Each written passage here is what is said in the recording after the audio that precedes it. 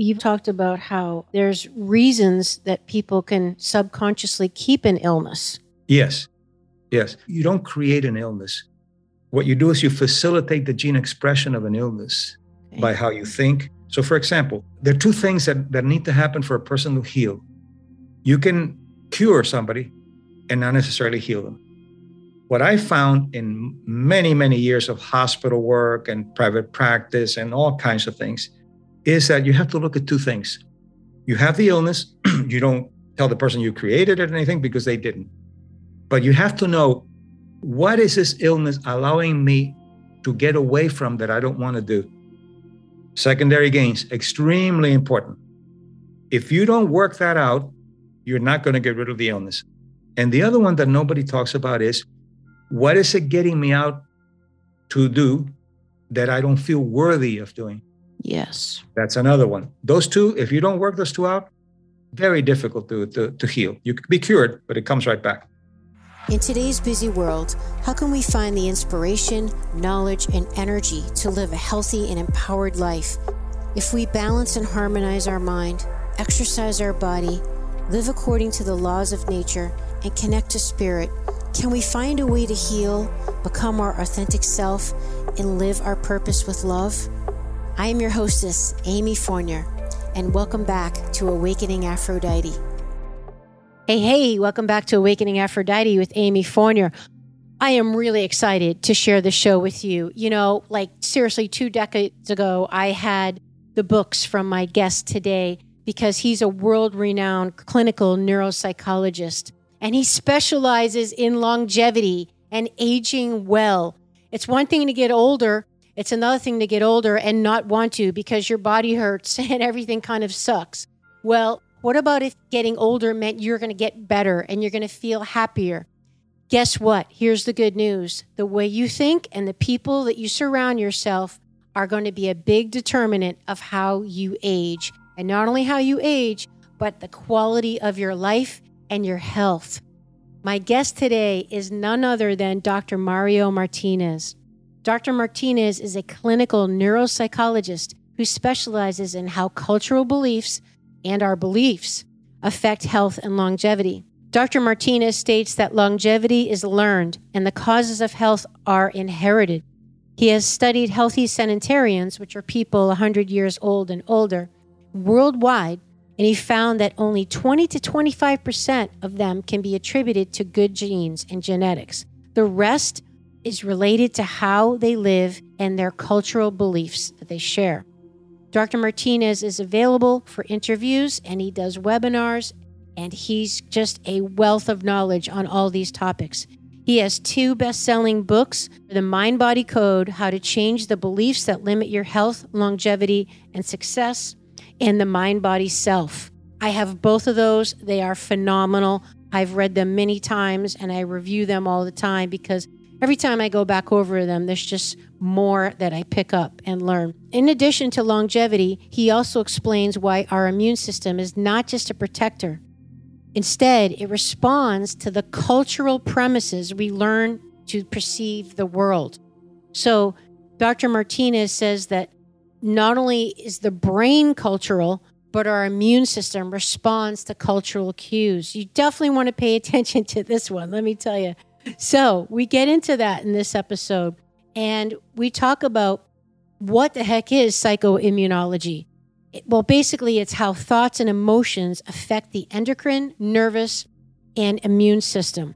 So the way that we think, it's actually affecting our physical body. I know you've heard me say that many times before, but I don't know why we all have a hard time actually really understanding and believing it. Well, Dr. Martinez is sharing with us the science of all his decades of work.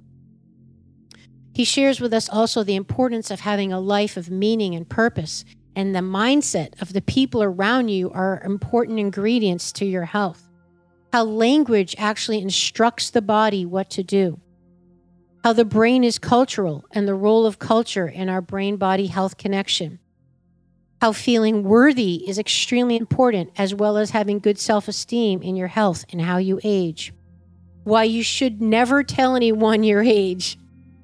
And we talk about the secrets and tips of centenarians and longevity tips, the myths of aging, the causes of having a healthy aging experience, and epigenetics, what they are, how the environment actually affects your gene expression, the difference between aging and getting older, one that's very, very important to know, the difference between rituals and routines, how culture is actually more important than your genes, why you never want to refer to yourself as a survivor of anything, and being very conscious of any labels you put on yourself for that matter. And we get into what Dr. Martinez calls the archetypal wounds. So these are the critical 3 ways that a culture can deeply wound a person, and that they're pervasive across all cultures. They are abandonment, shame, and betrayal. And they will directly result in diseases and illnesses in the body and the mind. For example, things like autoimmune diseases are associated with shame and how the body actually will manifest diseases as a result of these emotional wounds. And lastly, you definitely want to hang around to the end of the show, because we get into the over-masculinization of women in our culture today and what the heck is going on. And Dr. Martinez shares his thoughts on that. And then he shares with us how this gender training that's going on with young children today in school is actually, in his opinion, child abuse, because people just don't understand the biological science going on in our bodies, and that gender is different than gender identity.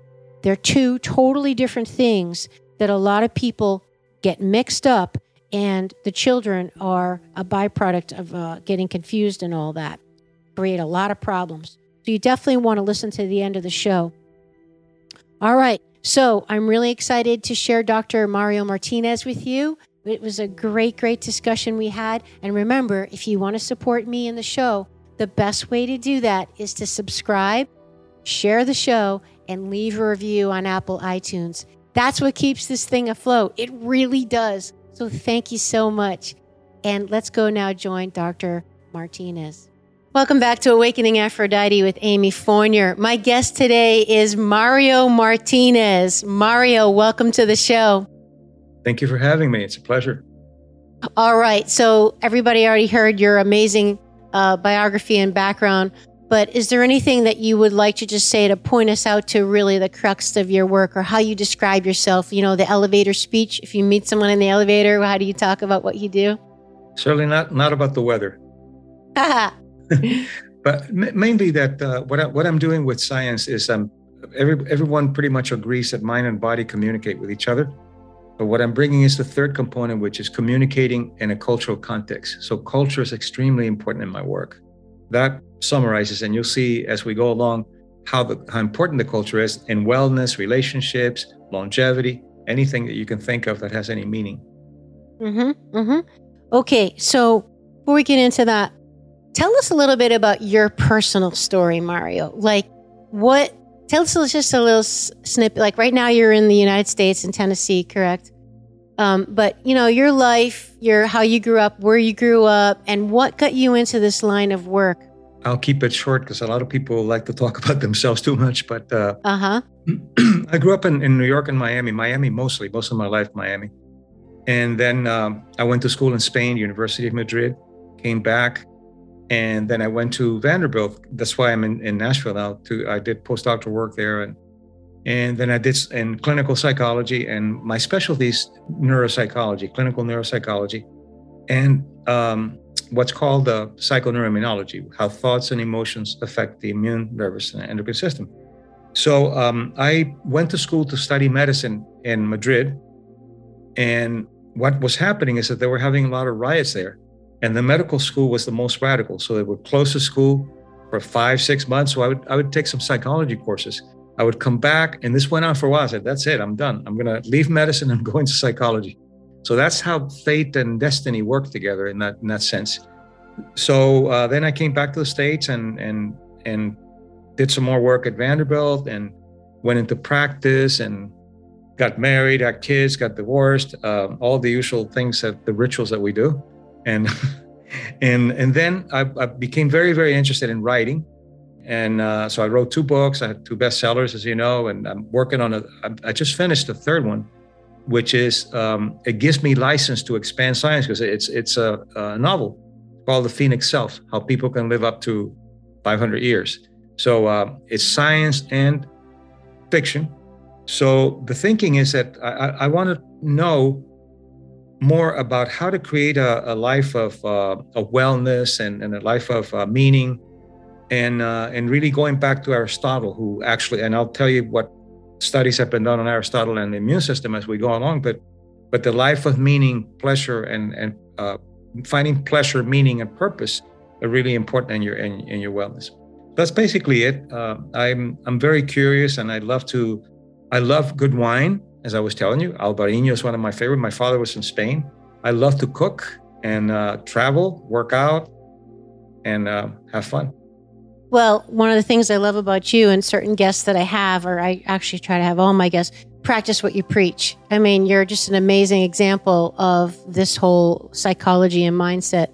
And I am just so blown away. Well, first of all, I just want to share with everybody that I have pretty much all your books, although I don't have The Phoenix Self yet, maybe because that's the newest. Yes, not out yet. Okay, there you go. Oh, good. I'm off the hook. I feel better. But I have been studying you since I was in college, because my graduate training in grad school, I studied sports psychology because I was always an athlete. But back in the Stone Age, they didn't have like mind-body psychology and all that stuff. It wasn't an elective area to study. So the best I could do was study sports psychology because it was the closest thing to the mind-body connection.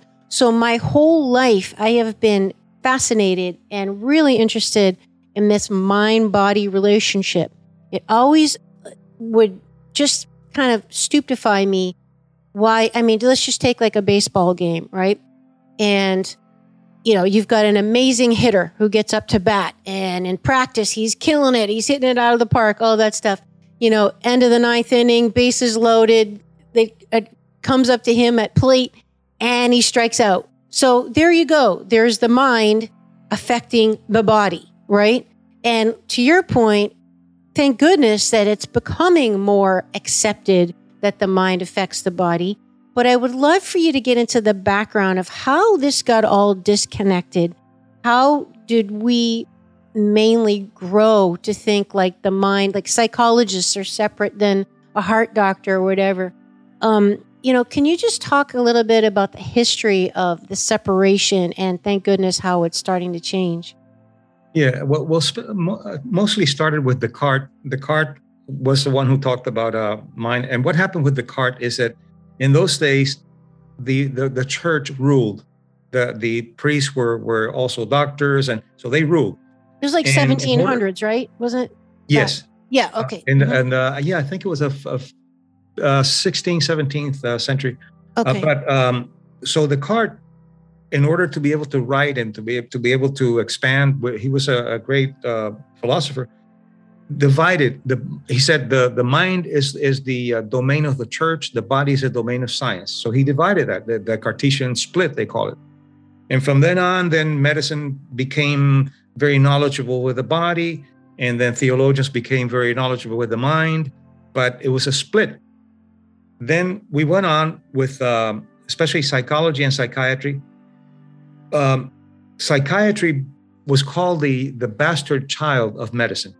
And they called it the talk cure from Freud and all that.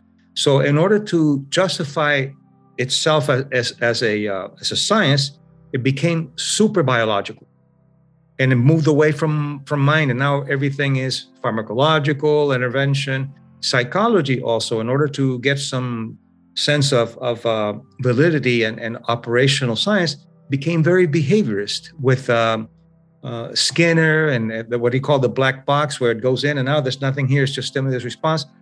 My mentor at Vanderbilt, my thesis professor, debunked one of the people that debunked Skinner, and they wouldn't publish his work. It's like the Inquisition. So finally, he said to one of the editors, "I'm going to give you a test. If you fail it, will you publish my work?" And they did. Here's what he did. Very simple study. Science has to be simple.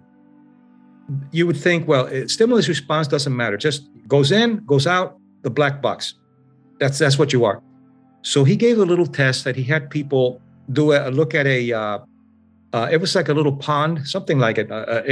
And he had a log with a bird on top of the log. And then he had a frog and all the things that are put in, right? So then he gave them a test. He said, let's forget now and see what you remember later. And the test was, where was the bird? Well, the bird was on top of the log. And who swam under the bird, under the log? The fish, and there was no fish. They created, because fish is associated. So what you're doing is you have something in here that affects your response to the stimulus.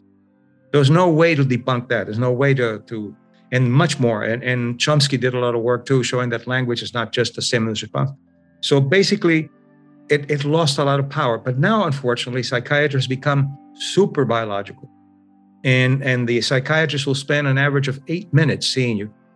You have a nurse practitioner who sees you, and then he comes in, how's your appetite? How's your libido? Okay, we're going to do this. And that's about it, unfortunately. So they know very little psychotherapy in general. So that's what's happened. So now psychoneuroimmunology has come in. My mentor, George Solomon, was the one who created psychoneuroimmunology. And it basically started looking at how psychological processes like mind and body, cognition and emotions, how do they affect the nervous, immune, and endocrine system? And it does affect it. The problem is that nobody can tell you, except me, how is it that the mind and the body talk to each other? That's what the first book, The Mind-Body Code. I mean, okay, mind and body communicate. How do they communicate? Well, they communicate. They don't go any further than that. The way that they communicate, you have to go back to anthropology. And I bring a lot of anthropology, as you know, in my work. 150 years ago, when we became Homo sapiens, there was no language. We went by the smell, the pheromones of the smell. And if you saw a lion, you would have to go, or something like that. There's no language. So you would have the stress hormones and everything. Language comes on and consciousness comes on. And consciousness comes on about maybe 40,000 years ago, when we started burying our dead and we started using trinkets that had no function as tools. You have to have a lot of cognition to be able to do that. So then language comes in, and the senses are replaced with language. Instead of smelling a lion or grunting, you say, there's a lion there. The brain had to adjust to that, and it had to create biosymbols. It adjusted to linguistics, and the immune system had to adjust to the cultural brain. That's why when you say to somebody, you're so stupid, and you shame them, they have interleukin-2 and other molecules of inflammation, as if there's some kind of pathogen out there. So we're a bioinformational field where language is a signal for the biology. That's how it works. So language instructs our biology. Yeah, but language biology and emotions biology. How is it possible that if you say to somebody, you're such a wonderful person, and you smile, you get oxytocin? If you say you're such an idiot, you get molecules of inflammation, because the brain is cultural and it's psycholinguistic in the way it responds to a stimulus out there. It's a higher consciousness. But where does the person's kind of belief in the importance of what the person said, like someone could just say, you're an idiot, and it doesn't affect you because you don't even know that person, as opposed to someone that you care about and you care what they think, and that does affect you. So how is that different? Well, internally it has to do with self-esteem. If you have good self-esteem, someone says you're an idiot, what I would say is, tell me how I'm being an idiot. I make them own up. If you don't have good self-esteem, you question yourself. Externally, when there are people that you give value to, like cultural editors, and they do something and they say something to you, then it has a major effect on you. So it's, again, you see, it's a contextual thing. Self-esteem is extremely important. Self-valuation is extremely important, because that's how you process information. And that's how centenarians have great self-esteem. They're what my mentor, George Solomon, called healthy narcissist. Uh-huh. So you have to have valuation. You don't have to brag about it. But if somebody says, you're so beautiful, well, thank you. Oh, it's just my mother or genes, or I just put some makeup. What that does, it kills the opportunity for gratitude, which increases oxytocin, serotonin, endorphin, all the good psychoneurological things that enhance immune function. If you say, oh, it's just in my genes, you get nothing. Or you should have seen me yesterday. Yeah, you should have seen me yesterday where you get a little bit of stress hormone. Uh-huh. I love your hair. I haven't washed it in 3 days. Yeah. That's because the cultures teach you to devalue individual. I'll tell you something. I went to dinner the other night to my favorite place, and I went by myself. So I had a great dinner, and this lady, older lady, comes over and she says, are you all right? I said, yeah. What do you mean? She said, you're eating by yourself. I said, well, yeah, I'm celebrating. So what are you celebrating? Myself? She didn't get it. She was really concerned that there was something wrong with me. She called the police. With somebody.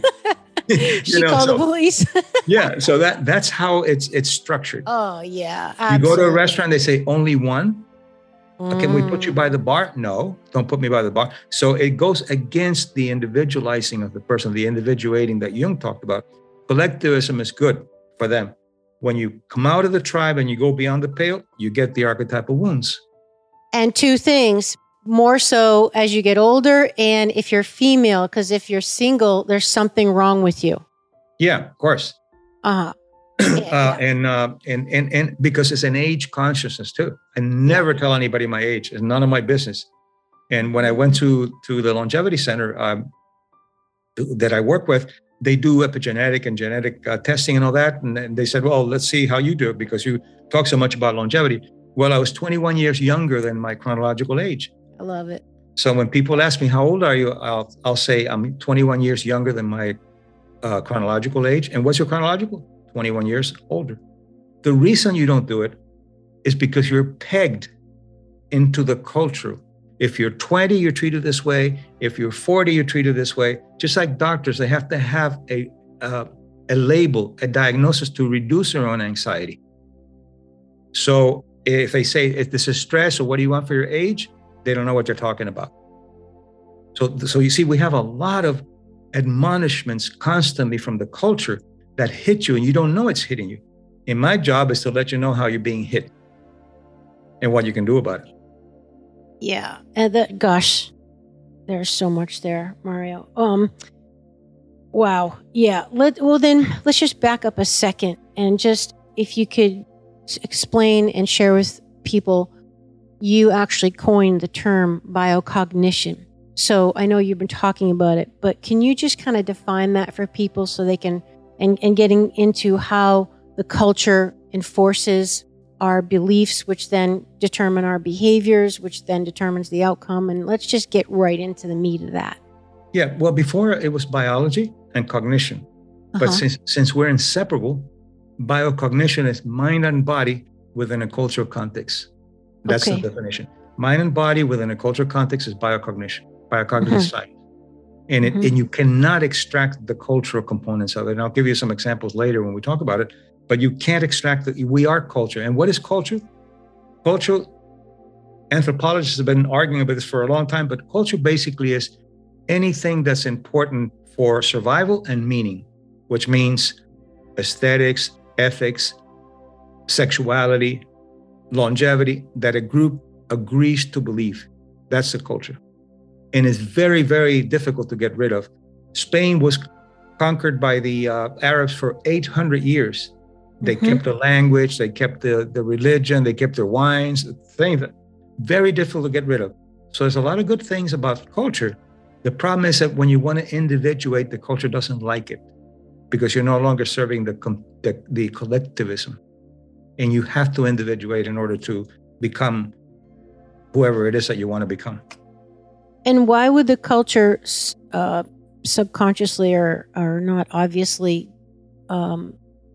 discourage or punish individuation? Like why? It doesn't serve the collectivism. The thinking is that at first you're a child and we're very inept when we're born. Animals know what to do. They walk. We need 12, 18 years for somebody to take care of us. Mm-hmm. So the collectivism is extremely important, and it's set up for that. But then anything that loses its value becomes a burden. It loses its value when you want to individuate, but the culture continues to do that in order to maintain the collectivism of how do we keep this? How do we maintain this without realizing that you have to individuate? Some people do, and some people don't. The ones that don't are what I call the historians. You go back 30 years to your neighborhood, and they're still there, and they look like hell because historians don't do really well, but they can tell you everything that's been going on. So that's one of it. The other is that once you individuate, you begin to question the rules that you were taught by the culture editors. Girls can be just as good as boys with math. Being a tall girl is not a problem. Men can cry. Those kind of things. That goes against think of what they say when they say it was beyond the pale. The connotation is negative. For me, beyond the pale is great because you're getting beyond the pale. So there's the admonitions that they have, and then they put you through the culture portals. They say, okay, you're an infant, now you're a child, now you're an adolescent, a young adult, middle age is extremely dangerous, then you're a senior citizen, and then you die. That's it. That's living the life of the unaware, the mindlessness. And the associated different levels of perceived value of each of those stages. Yes, and even the perception of time. Time goes fast here, goes slow there. But if you try to individuate, and let's say you're middle-aged, and let's say middle age is 45 or whatever it is. I don't believe in middle age because centenarians say it's dumb. You find out when you die. There's no such thing. But let's say 45. A day before 45, you're not middle-aged. When you reach 45, you're middle-aged. There, you have to start dressing middle-aged, looking middle-aged, and getting sick like the middle-aged. Be appropriate. Being appropriate. And then if you say, I just decided I'm going to give up this job I have, and I'm going to do this job, and I'm going to go back to school. No, you can't do that. You have to start saving for your retirement so you can go to a nursing home when you can't take care of yourself anymore. What the hell is that? Who wants to live that way? That gives you a message to the immune system, a sense of helplessness, and that the bottom half is just on helplessness. What does gerontology study? The deterioration of aging, of growing older. What do I study? The causes of health in the process of growing older. Huge difference in all of medicine, I'd say. They're studying the pathology because they also have a bias because who they're seeing are the sick people. The healthy people aren't going there. And I know you mentioned that in your work with the sanitarians, which just means people over 100, that for the audience, that they don't go to the doctor. Let's get into that. You're a longevity expert. Okay, so share with us a synopsis of, for 20 years you've been studying this and you've identified different qualities that enable them to be living such a high quality life. Because it's one thing to live a long time. It's another thing to not want to. So they have a good quality of life. They're enjoying their life. And also share with us what you call the myths of aging, and or which are basically the lies of aging, the not true, the cultural beliefs that are definitely not true. Yes. Well, first you have to go back to the system like we did with anthropology. Here we're going to go back to the system of biology. Again, biology, in order to legitimize itself, it had to borrow principles from physics. And there's a lot of physics in our body. We have a heart that pumps, but it also communicates with the thymus and all kinds of things. So in order to become a model using physics, one of the concepts of physics that works really well for airplanes and planets and everything else is that a system goes from order to disorder. That's the entropy. They call entropy. Order to disorder. That's not how we function. We're self-organizing, self-creating systems. So complexity is a better entropy. Complexity says we go from simple to complex. And the brain of a 50-year-old is a lot more complex than the brain of a 5-year-old. So knowing that, then you look for how complex are you becoming, or how feeble are you becoming? And then gerontology is studying what are the illnesses of aging. There are no illnesses of aging. There's no such thing. Oh, they say, well, you deteriorate, your brain deteriorates, you have the dementia. It depends on your genetic expression and what you do with your time. If you are 20 and you do cocaine for 20 years, at 40, you're going to be in really bad shape with somebody who doesn't do cocaine. And now epigenetically, we know how to trigger and cap gene expression of illness and the causes of health. That's what we're doing in Poland. Okay, so please explain to people what epigenetics is. And you talk about how biology is not as powerful as culture in affecting the way we age, live, feel, look, all that stuff. Please explain epigenetics. Okay, first, everything is empirical, as you know, that I talk about. I'm not just dreaming it. Mm-hmm. Centenarians, when I first started studying, I thought, well, it's got to be genes. They have long telomeres and all that kind of stuff, the conventional, which is myth. They don't. 20% genetics, that's it. 20%. Even long telomeres, short. They have long telomeres, short telomeres. Telomeres are the caps that you have at the end of the chromosomes, and it was thought that the longer you live, because more of the reproduction of cells. But now we know that telomerase is an enzyme that actually creates telomeres and nourishes them. One of the ways to get telomerase is self-love. What's up? So what is epigenetics? It's another thing that people talk about, and they really don't go deep into it unless you're an epigeneticist. But basically, the thinking is genetics. You're inheriting your genes. You have your DNA and the nucleus, and then the genes are passed on by your father, your mother. Your mother will give you the mitochondria for the cells, all of that, and that's it. That's it. The environment doesn't have anything to do with it. It's just genetics, and unfortunately, most of medicine still functions that way. Genetics. It's in your family. What do you want? You got diabetes type 2. It's going to happen.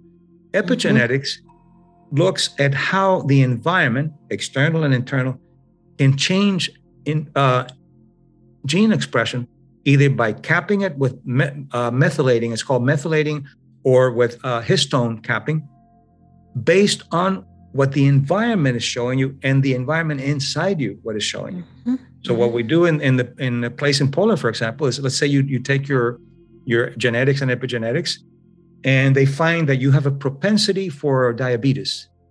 That's a propensity, not a genetic sentence. And then they teach you ways to cap that potential expression for diabetes. No medication, just methods using some of my techniques. Also, sometimes they'll use supplements. For example, if you have a propensity for selenium to not be absorbed very well in your body, all you have to do is you take, and of course you measure it to see if it's true, because it's only a propensity. You take 1 Brazil nut a day, and that's more than you need for selenium. That's it. So epigenetics is basically saying, not only do we inherit our genes, but we inherit a potential to be expressed or not be expressed. And there are some exceptions. There are about 2 or 3% of that. You're born with a genetic mistake. If you have a particular problem with some genes, you might have Down syndrome, or you might have illnesses that MD and things like that come from faulty genes. The person's not faulty, the genes are faulty. But other than that, it's acquired. And we're sold the concept that you always have to be on medication, and you have to be on this. Some people do. Or it's destiny. Most people are over-medicated.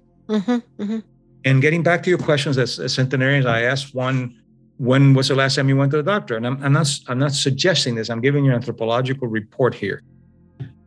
He said, 70 years ago when I broke my leg. Oh, and the doctor took real good care of it. It's really good. And you haven't been back? No. Why should I go back?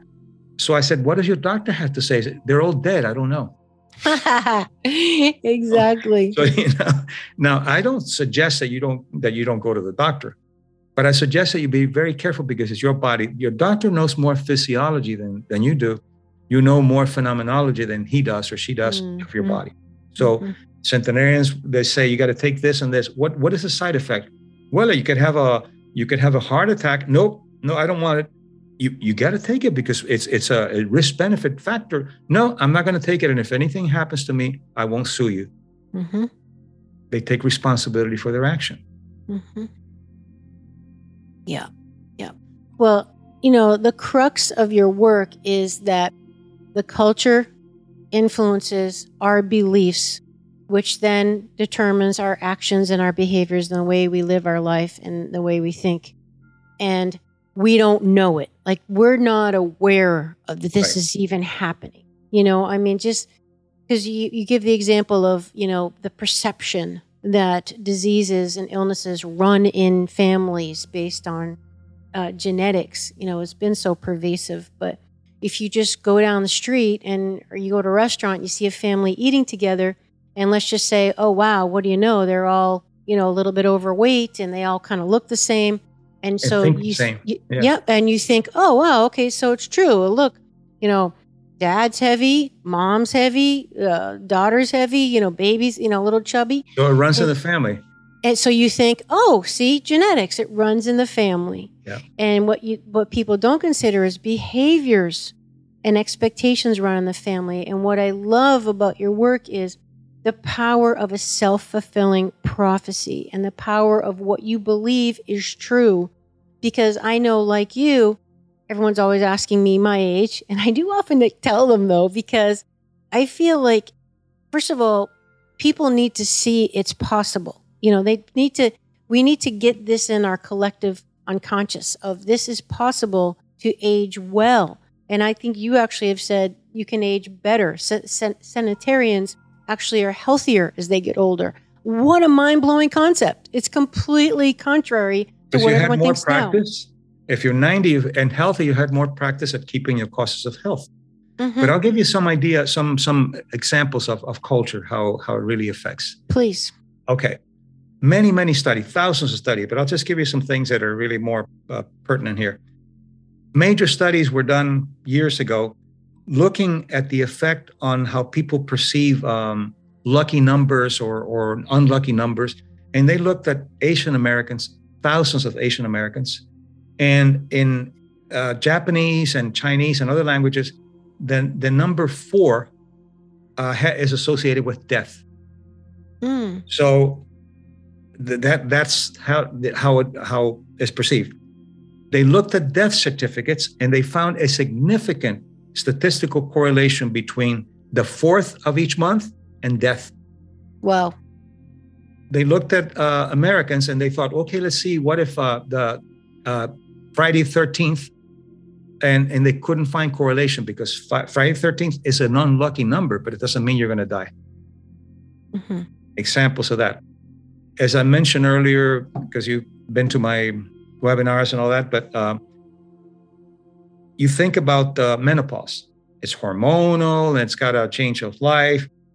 In some countries, like in Uruguay and other places, they call it bochorno, which means shame. And shame causes inflammation. So when they have the hot flashes, they have all kinds of problems. Inflammation, low self-esteem, low libido. Well, in America, it's called the curse in a lot of the curse. That's right. Families. So the curse, all of that is like hello. it's very it's very shaming. Mm-hmm. In Japan, they call it konenki, which means the second spring, the second chance. None of those symptoms. In fact, their libido goes up, their self-esteem goes up, the worthiness goes up, and they become teachers for other women. So that's another example of culture. So, and I can go on and on and on, but we can move on to whatever you want. Yeah. Well, I think just to wrap that up, people just have to consider, what they expect is going to happen as they get older. What is considered to be quote unquote normal. And what I always say is there's a difference between something being normal and something being typical. Unfortunately, because people getting more fatigue, gaining weight, losing strength, losing vitality, their eyesight going down the tubes, losing their memory and their balance, and all these things might be typical because we're seeing them around us, but it doesn't mean it's normal. And what's absolutely critical is for people to really seriously question their beliefs and really pay attention to the words they use and the things that they say about themselves and their life and what they expect is going to happen. Because I started a long time ago telling myself things like, my life gets better as I get older. I get healthier as I get older. Because I get more wise and I get less caring about what everyone else thinks, and I get more agency over myself and more self-aware. So all these little practices and thoughts, people just have to be conscious of. It happens all the time. Someone forgets something walking into a room. Now, if they're older, they might say, whoops, having a senior moment. Oh my God, I'm losing my mind. I might get dementia. Whereas if it was someone who was 15 years old and forgets something walking in the room, they'll just say, oh, I forgot something. There's a method of looking at that. That's you're right. It's the attribution. Without knowing it, you give it an attribution based on the portal that you're in. So if you forget something, the attribution, because you're 80, is that it's dementia. Mm-hmm. If you're 20, the attribution is, I just forgot. Yes. But what do you do neuropsychologically? What do you do when that happens and you're 80? You go to the kitchen and you forgot why you went to the kitchen from the bedroom. Go back to the bedroom where you registered the memory and you'll get it. And you realize that it's just you're not paying attention to things. There's a little deterioration that goes on, but it's minimal when you get away from the attributions of the portal. Mm-hmm. And then that the senior moment, you never, as you said, you never say senior moment, because what the attribution says, if this is happening because of this, I'm helpless about it. Mm-hmm. If this is happening because I'm giving it the wrong attribution, I'm empowered about it and I can do something. Absolutely. It's just so critical. And, when you hear people even say things like, it's tough getting older, and it's people just have to be very conscious of the words they use, because your body's always listening and it's a self-fulfilling prophecy. And remember the language that I talked about. The language now is bioinformational. So whatever you say, it's like, for example, you're driving and somebody gets in front of you and they almost hit you. Immediately you're going to have, especially norepinephrine and epinephrine, and then later you have some cortisol, which takes a little longer. But then instead of letting it go and taking it as a signal to slow down and listen to the music, not only do you ruminate it, but you can't wait to get to work to tell people. To relive it. Yeah, the biology doesn't know that it's over. Your cognition knows, but your biology continues to secrete whatever it is that you're talking about, because you're talking about it and you're creating a little theater. Mm-hmm. Although your cognition knows that it didn't happen, biology doesn't. So what happens at the end of the day when you do that? And of course, somebody else will out-victimize you. Oh, you're not going to believe this. 2 cars got in front of me yesterday. It's to out-victimize each other. Mm-hmm. So you're creating a toxicity at work, a toxicity at home. When somebody gets in front of me, I'll curse them in a couple of languages. I take a deep breath and let it go. And I say, okay, I got to pay attention to my music and this. But there's always a temptation, especially when there's a vacuum, a social vacuum. You talk about the weather or something bad that happened. I force myself not to mention it to anybody. Nothing. Mm-hmm. How was your day today? Great. How was your driving? Fine. That's it. If not, you're rerunning toxicity. And do that for 50 years and see what it'll do to you. I love that. Our words are so powerful. It's like my episode 69 with Laurel Arica, and we talk about the magic power of words and how you're basically casting spells by the power of what you speak. Yeah. And you're calling it into being. And like what you're saying is you just keep reliving it biologically, which, just never helps to detoxify and purge those emotions. And you talk about there's a difference between being a victim and being victimized. I think this is important. Can you talk a little bit about that? Yeah, I'm glad you brought that up. Yes. You're a victim. If somebody rapes you, you're a victim. Mm-hmm. And you have been victimized. Mm-hmm. But if you use that as a way to manipulate to get out of things, as a way to get pity, then you are victimizing yourself. You're victimizing. You live in victimhood and you speak it fluently. Like Carolyn May says that you speak woundology. So, and that's what it is. So once you've been victimized, you re-empower yourself with whatever you need to do, and you never use that as a way of manipulating or getting what you want. Otherwise, your body will give you a passport to maintaining victimhood, and your body will adjust, because the body has an ethical process that says, okay, if you're a victim, you have a headache today, and the culture will set it up so victims get a lot. We have a system where victims get or victimized get a lot, and I'll call you and say, do you want to go to the mall? No, I'm just gonna relax and do a little meditation, take a hot bath. I'll do it some other time. Come on. But if you say, I have a migraine, oh, okay, what can I do for you? You get a pass. A pass to victimhood. It's acceptable. Very important. If I have a headache and people say, how do you feel? I look at the part of me that doesn't hurt, and I feel good, so I don't lie. I think of my toes, they don't hurt. I'm feeling pretty good about my toes. If I talk about the migraine, we're going into victimhood language, and my body will say, well, if this is what's going on with you, this is what's happening, and we're going to keep it. And you get power, the power of the victim. Yeah. So that learned helplessness. Yeah, learned helplessness. And learn empowerment means that you have to access resources to overcome a challenge. That's what empowerment is. And then you've also talked about how not only with the victimhood, but there's reasons that people can subconsciously keep an illness. Yes. Or get a disease. So can you share with us a little bit about that? And I'll talk about it because I don't want to be irresponsible and say that people create their illnesses, because my background is in biology, and I want to be, but at the same time, what it means, not that you don't create an illness. What you do is you facilitate the gene expression of an illness by how you think. So, for example, there are two things that need to happen for a person to heal. You can cure somebody and not necessarily heal them. What I found in many, many years of hospital work and private practice and all kinds of things is that you have to look at two things. You have the illness. You don't tell the person you created it or anything, because they didn't. But you have to know, what is this illness allowing me to get away from that I don't want to do? Secondary gains, extremely important. If you don't work that out, you're not going to get rid of the illness. And the other one that nobody talks about is, what is it getting me out to do that I don't feel worthy of doing? Yes. That's another one. Those two, if you don't work those two out, very difficult to heal. You could be cured, but it comes right back. And that's where the illness becomes. And you would ask, well, why would someone get sick to not be able to do something that they love? Because of self-esteem.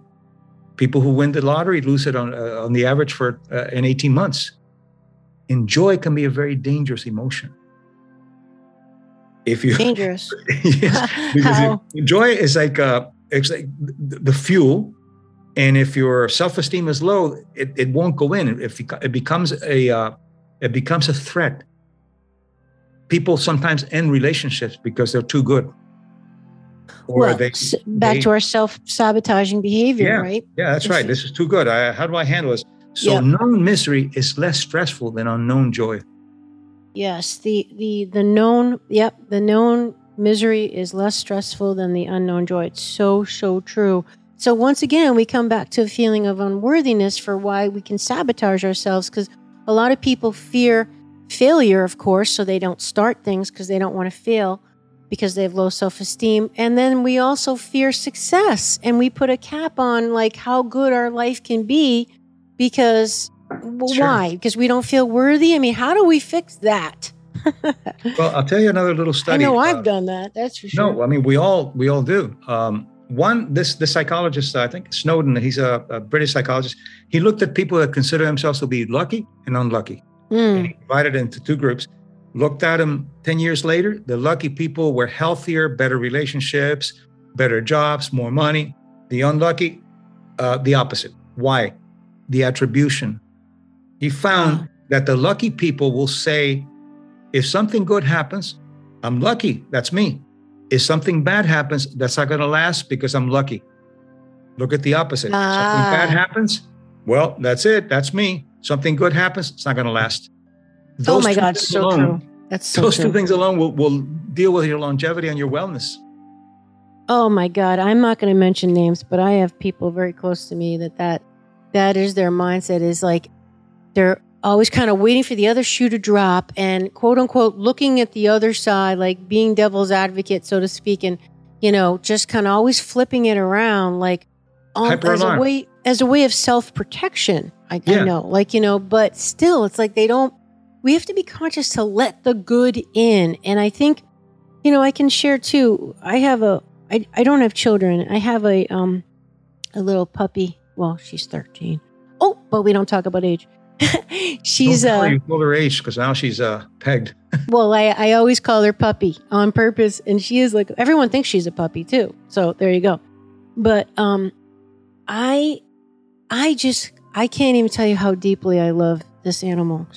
I always say she's like my heart with fur on it.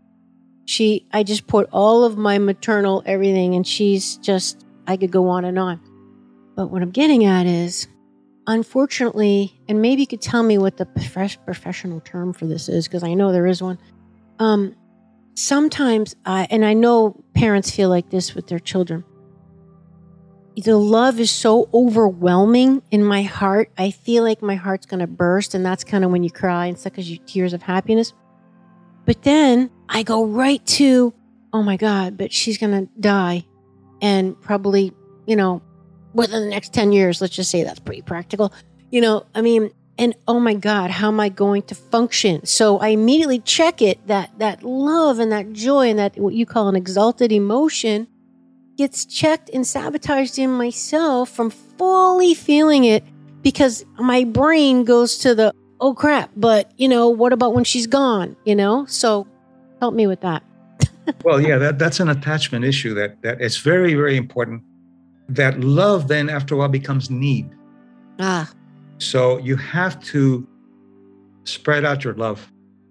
Very important. Because if you don't, then whether it's one person or whatever, you might want to ask yourself, and I'm saying it for the audience, because we all do this, and you're doing it with a dog, but okay, what is it that this person provides, or this thing or this animal provides for me? And you're going to find that it's either or three: belongingness, a sense of joy, and companionship. All right, those things are really important, but we disown that and we put it on the other person or the dog or whatever. We think that they're giving us that rather than we owning it ourselves. So one of the things you can do is when you're alone, belongingness, what is the terrain for belongingness? You know that we don't change behavior, we change terrains. The terrain for belongingness is permission to be where you are. So let's say you take yourself out to dinner and you're there by yourself. Belongingness is not being with a dog or somebody else. I give myself permission to be here and embody that. That's belongingness. Joy, you're not with your dog or not with your partner or whatever. How do I create self-significance in what I'm doing? That creates joy. And companionship, if I'm not with that person or that animal or whatever, what kind of relationship do I have with myself when I'm alone? And how do I enhance that? And then the love will become something that's one thing the centenarians do. They know how to mourn without dying with their dead. And they know how not to get sick with unrequited love. I love that. I've never heard it all explained that way. That is tremendous.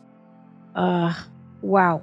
And just on the centenarian thing, you shared that another thing they do is they're very attached to their joy. Not only do they control how they speak and what they think, but they most importantly, because I'm all about healthy lifestyle, mind, body, spirit, how important. And I talk about how our thoughts and our beliefs are like ingredients that we have to pay attention to, just as if eating a carrot or an organic chicken leg or whatever. These are all very important ingredients to the holistic part of who we are. But how you point out how the centenarians in your research, they don't really obsess too much about make sure you're eating healthy and don't smoke and all that. And you actually give examples of, to them, the important thing is their self-agency, their connection to their joy, and they have rituals. And some of them even smoke one cigar at night before they go to bed. Well, you've done some really good research with my work. I'm impressed. Oh, heck yes. Oh, you have no idea. So please, can you just really expand on that? Because this is really critical. I mean, everybody's thinking, well, you got to exercise, you got to stay attached to your joy, and you have to have rituals. So explain, please, the difference between rituals and routines and how we can learn from the sedentarians. Yes.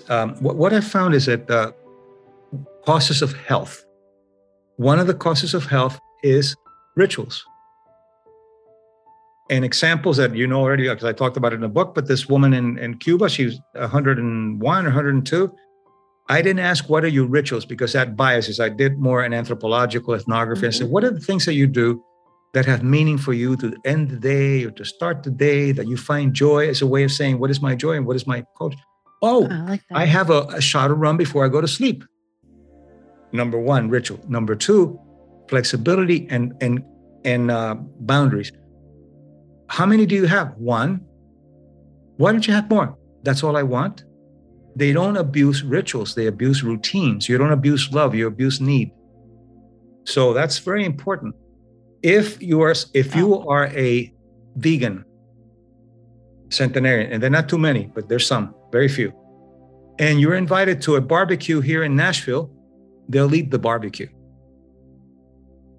Inflexibility is worse than eating McDonald's and fries, because inflexibility creates a sense of an urgency of fear or something. So if you're living a life and not eating this and not eating that out of fear, forget it.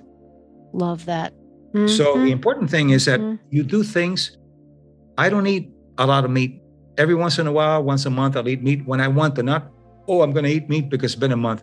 You can't do that. You got to live your life because your body was made to take everything with the Aristotelian mean. If you abuse tofu, it's going to be just as worse as if you use a cheeseburger. So that's the thing about centenarians. They have rituals. They have the Aristotelian mean when they know when to stop. And they have a tremendous amount of discipline, but not self-righteous or rigid discipline, but compassionate discipline for themselves. Not because they're punishing themselves, or you say that culturally we have like a culture of glorified suffering. Like it's important. The misery, the known misery. That's right.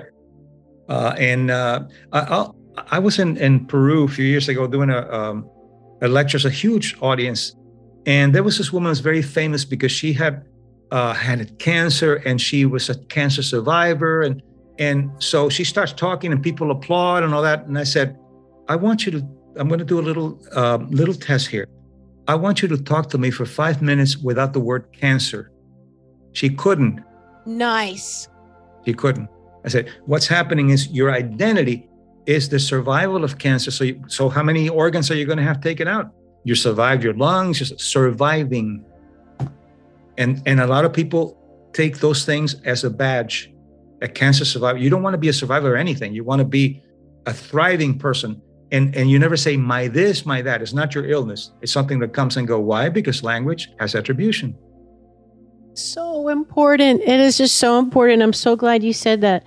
You actually also say that we create our identity, and basically from the relational opposites. So the duality in life, like I'm fat or I'm thin, I'm young, I'm old, I'm a woman, I'm a man. So can you expand on how we create our identity? Let's just say I'm born a woman, and yes, I am overweight right now. So how do I create that? Can you explain what you mean by that? Let's talk about obesity then, or food. Mm-hmm. It's not hormonal, it's food monal. It's food. Okay. It's food monal. Okay, the first thing. The second thing is if you're trying to lose weight without looking at your hologram, it'll be yo-yo, up and down and up and down. You have to create a hologram. Hologram is, can you define hologram? A hologram is let's say you're 20 pounds overweight. Well, you have to go back and look at the hologram. Were you born overweight? Most likely not. What did that overweight do to your thinner hologram? What was it? Was it protection? Was it an excess because you were lacking something else? And what would happen if you lose your weight? What would you be afraid of if you lose your weight? Oh, nothing. You got to teach people to think, because they don't about those things. Oh, nothing. I want to lose my weight. What would you be afraid of if you lose your weight? What could you do that you can't do now that you don't feel worthy of doing? So you see, you go back to working with self-esteem. Self-sabotage. You do anything. So then you begin to visualize the hologram of how you want to look, but what are the things you do with the hologram and the anxiety that you feel when somebody looks at you and they say, oh, you look really great. What is that going to do? People, when they lose weight, for example, they're overweight and they have to go sideways in a narrow place.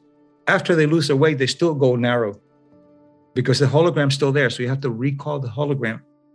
Or they walk by a window and see their reflection. They don't even identify themselves because they're kind of stuck in the, The brain requires a time to recall the hologram. And look at, for example, self-concept. But it's actually a hologram because when you have the phantom limb, you lose your arm. It still hurts and it still itches. The hologram's still there, and there's some techniques to get it out. The body makes a hologram of time, space, and you lose your arm, and it still hurts, although there's nothing there. So how do we adjust and upgrade our hologram to what we want? With a phantom limb, or just in general? Just in general, like let's go back to the obese person or whatever. By first identifying that it had a functional purpose that lost its function. Okay. Initially, gaining weight was either to protect yourself against some sexual abuse that you had, because or you were depressed and you ate so much to use that as a way of finding joy, or because you were told that in the family that everybody's fat. Whatever it is, it had a function. In order to adjust to the circumstances or to the tribe, you had to gain weight. There are people in rural areas that, and what does the language say? In Italy, the grandmother will say, eat everything because love is food and food is love. So all those things. So learn where it came from and when did it become dysfunctional, and realize that it has nothing to do with food. Forget the food. It has to do with the terrain that feeds the food. The mindset. Yeah. So, and the techniques, there are ways of doing it, as you know, from the book and other things that I do. But basically, that's the idea. You have to recall the hologram to what it was at some point and understand that it had a function for you to do that. So, for example, it had a function when you were, let's say a person was sexually abused as a child. The word no is very important at 3 and 4. But what happens is that the word no doesn't mean anything. You are abused and you say no, and it still happens. So the word no means nothing, so you don't know how to set boundaries. The word no means nothing. All you have is your body, nothing else. Your body and no boundaries. What happens? You either become a prostitute, a drug addict, you gain weight. Something happens in order for you to compensate for that. So you have to go back always developmentally. How did this happen? And see yourself as intelligent, that you had to be that way to survive. And then, okay, now I don't need this anymore. What am I doing? What am I rerunning that is no longer functional? And there's something I think in biology that, it's my theory, but I think it's really powerful, that when you're doing something for survival, there's an override and you don't get sick because survival overrides. But once you keep doing that, it no longer has a survival need, you get sick. Fibromyalgia, I've seen it. Is survival not to sleep well because you're protected? The grandfather comes in to touch or whatever. After a while, grandfather's not there and you still are hyper vigilant. It's not functional anymore. So you have sleep deprivation with Delta, and then fibromyalgia comes in. Okay, let's talk about the immunology of illness and how that's associated with beliefs and the correlation between inflammation. Well, let's get into the archetypal wounds. This is a real foundational piece of your work, I think. The three main ones, how they manifest, and more importantly, what you call the antidote to them, and how they can affect us biologically. So this is literally, folks, how the mind affects the body. What I found in many, many cultures was that there are only 3 ways, fortunately, that a culture can hurt you. All the others are subsumed under that. And each has a different kind of psychoterminology. So the most primitive is abandonment. You can, if you're abandoned when you're a child, you die. You're left in the forest, you die. So that's the first. That feels cold when it happens. because you're having constriction of your vascular system. And the feeling is aloneness. Everybody in the kindergarten class, the mommies are there and your mommy's not there. And you begin to feel a tremendous sense of aloneness, isolation, and your body constricts and it's cold. That's abandonment. Shame is a little higher. You can't shame a child till they can identify themselves in a mirror. And people will say, well, I can shame my child at 2. No, you scare them. You don't shame them. You have to have a cognition to be able to be shamed. You have to have a selfhood. Mm-hmm. And shame is hot. And the feeling in shame is that you want the earth to swallow you. You just don't want to be there. You just want to disappear. Mm-hmm. To disappear. And the reaction is, as we talked about, it's the inflammation. The tumor necrosis factor, the interleukin-2 and others, that comes out and it's hot. Which presents as virtually any disease or fibromyalgia or autoimmune diseases, thyroid problems. Yeah, that's I'll give inflammation. you a correlation with each, not a cause, but a correlation. And the third, which is the hardest, is betrayal. Okay.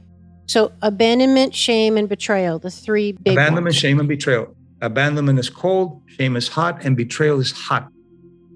Because the emotion is anger. You have been tricked. You have been used.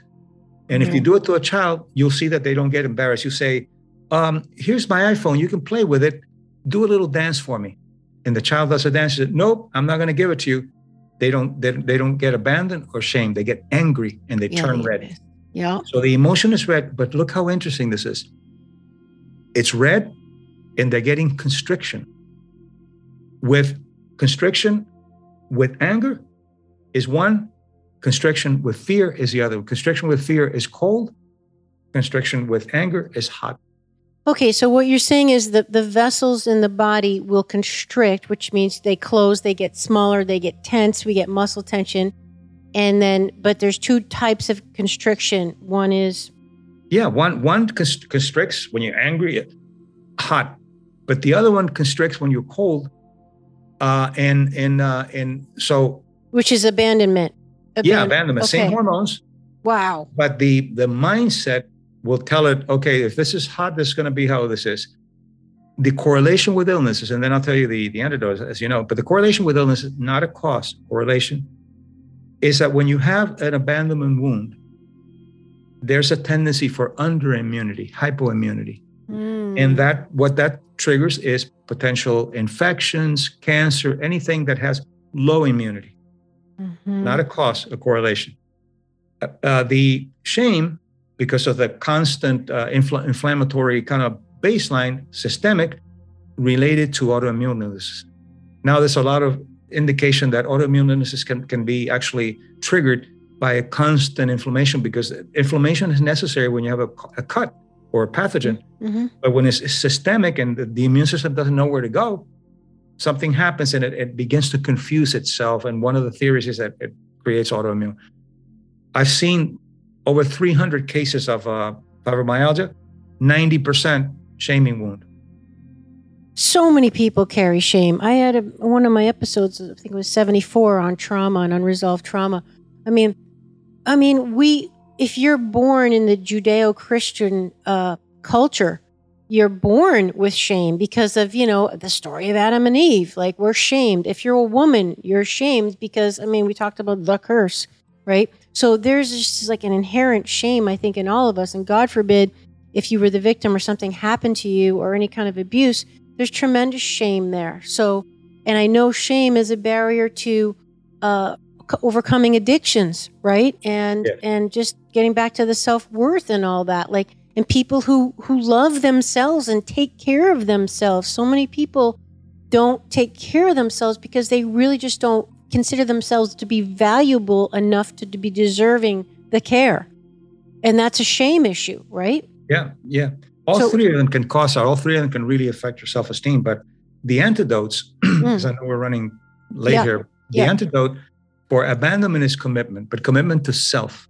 Yep. For shame, honor to self. And for betrayal, loyalty to self.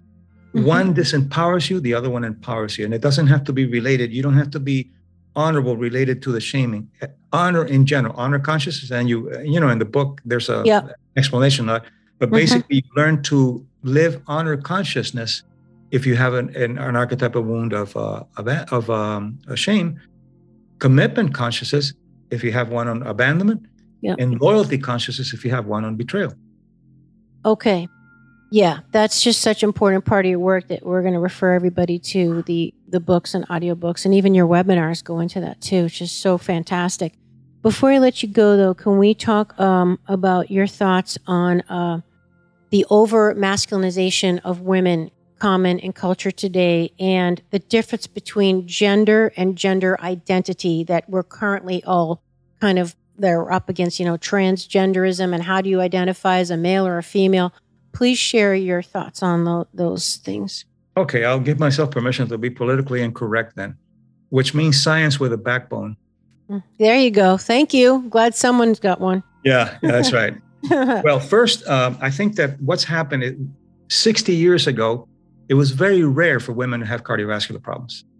And the way that it was explained is, well, because the hormonal difference and when they have children, all kinds of. Now women have as much cardiovascular problems as men because they have taken male characteristics to represent their female strength. They have masculinized themselves with a power suit. And if you're a CEO and you're a woman, you have to be a bee and all that kind of thing because you grow with the corporate ladder, the same with male consciousness rather than female strength. That's the first part. So you have to look for the goddess. You have to look for Aphrodite, for example. Her son was not very good. Her son was the god Phoba, the god of fear. But anyway, so that's one thing. Some men now are so feminized. I don't mean sexually, feminized in their consciousness. Yes. In some places like Denmark, they go and do their nails with their partners, and they do this with their partners, and everything has to be done with a partner. Now there's some incidences of male breast cancer. Wow. All right. So we were made biological, not gender. Aren't they called metrosexuals or something? Metrosexual, yeah. Yeah, okay. It's basically they're manipulative. They do that to manipulate women to be liked. So it's not real. It's not genuine. But getting back to the genders, we have two genders. Yep. Two genders. Women have XX chromosome, XY men. Some women have XX, but it's a rare. The woman passes on the mitochondria to the child, which is the part of the cells that gives you energy. If you die now, 100 years from now, they'll be able to tell you we're a woman, and on and on and on. So you're saying it's biological, it's physiologically different. Yeah. And not, how about the body parts? I mean, you're born with or with something. People who had transsexual from male to female. Okay. We had to work with them for a year, dressed as woman, living as woman, to reduce the suicide rate to 10%.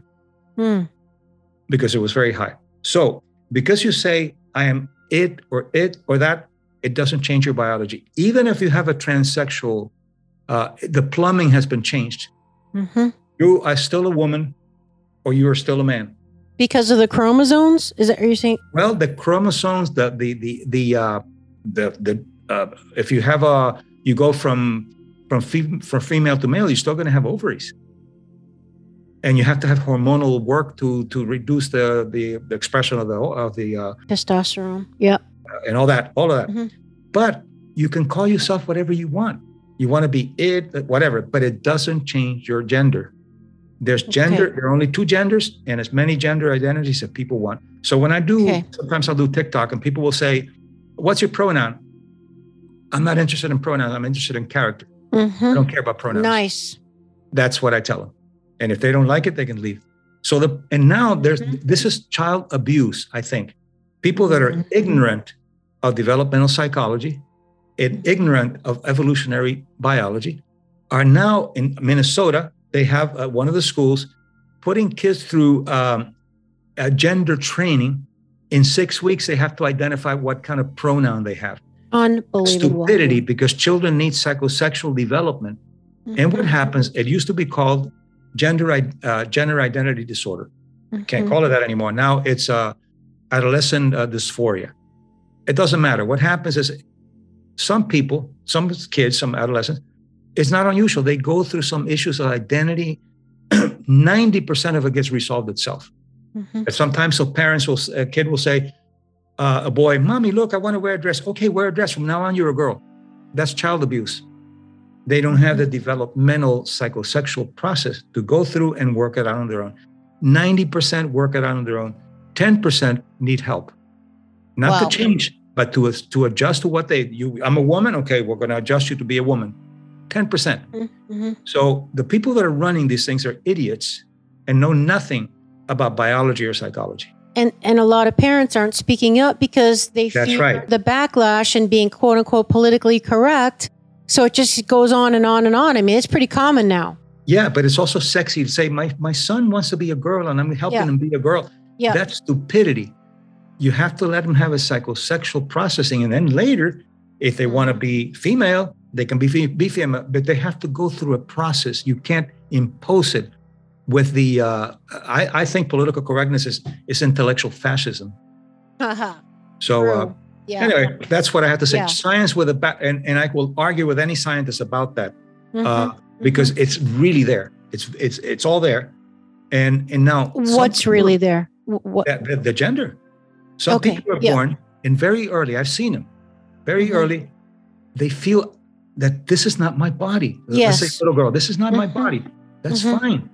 That's rare, but you have to pay attention to it. And you have to help them that if this is not my body, what kind of body do you want to have? That's fine. But that's rare. It's very rare.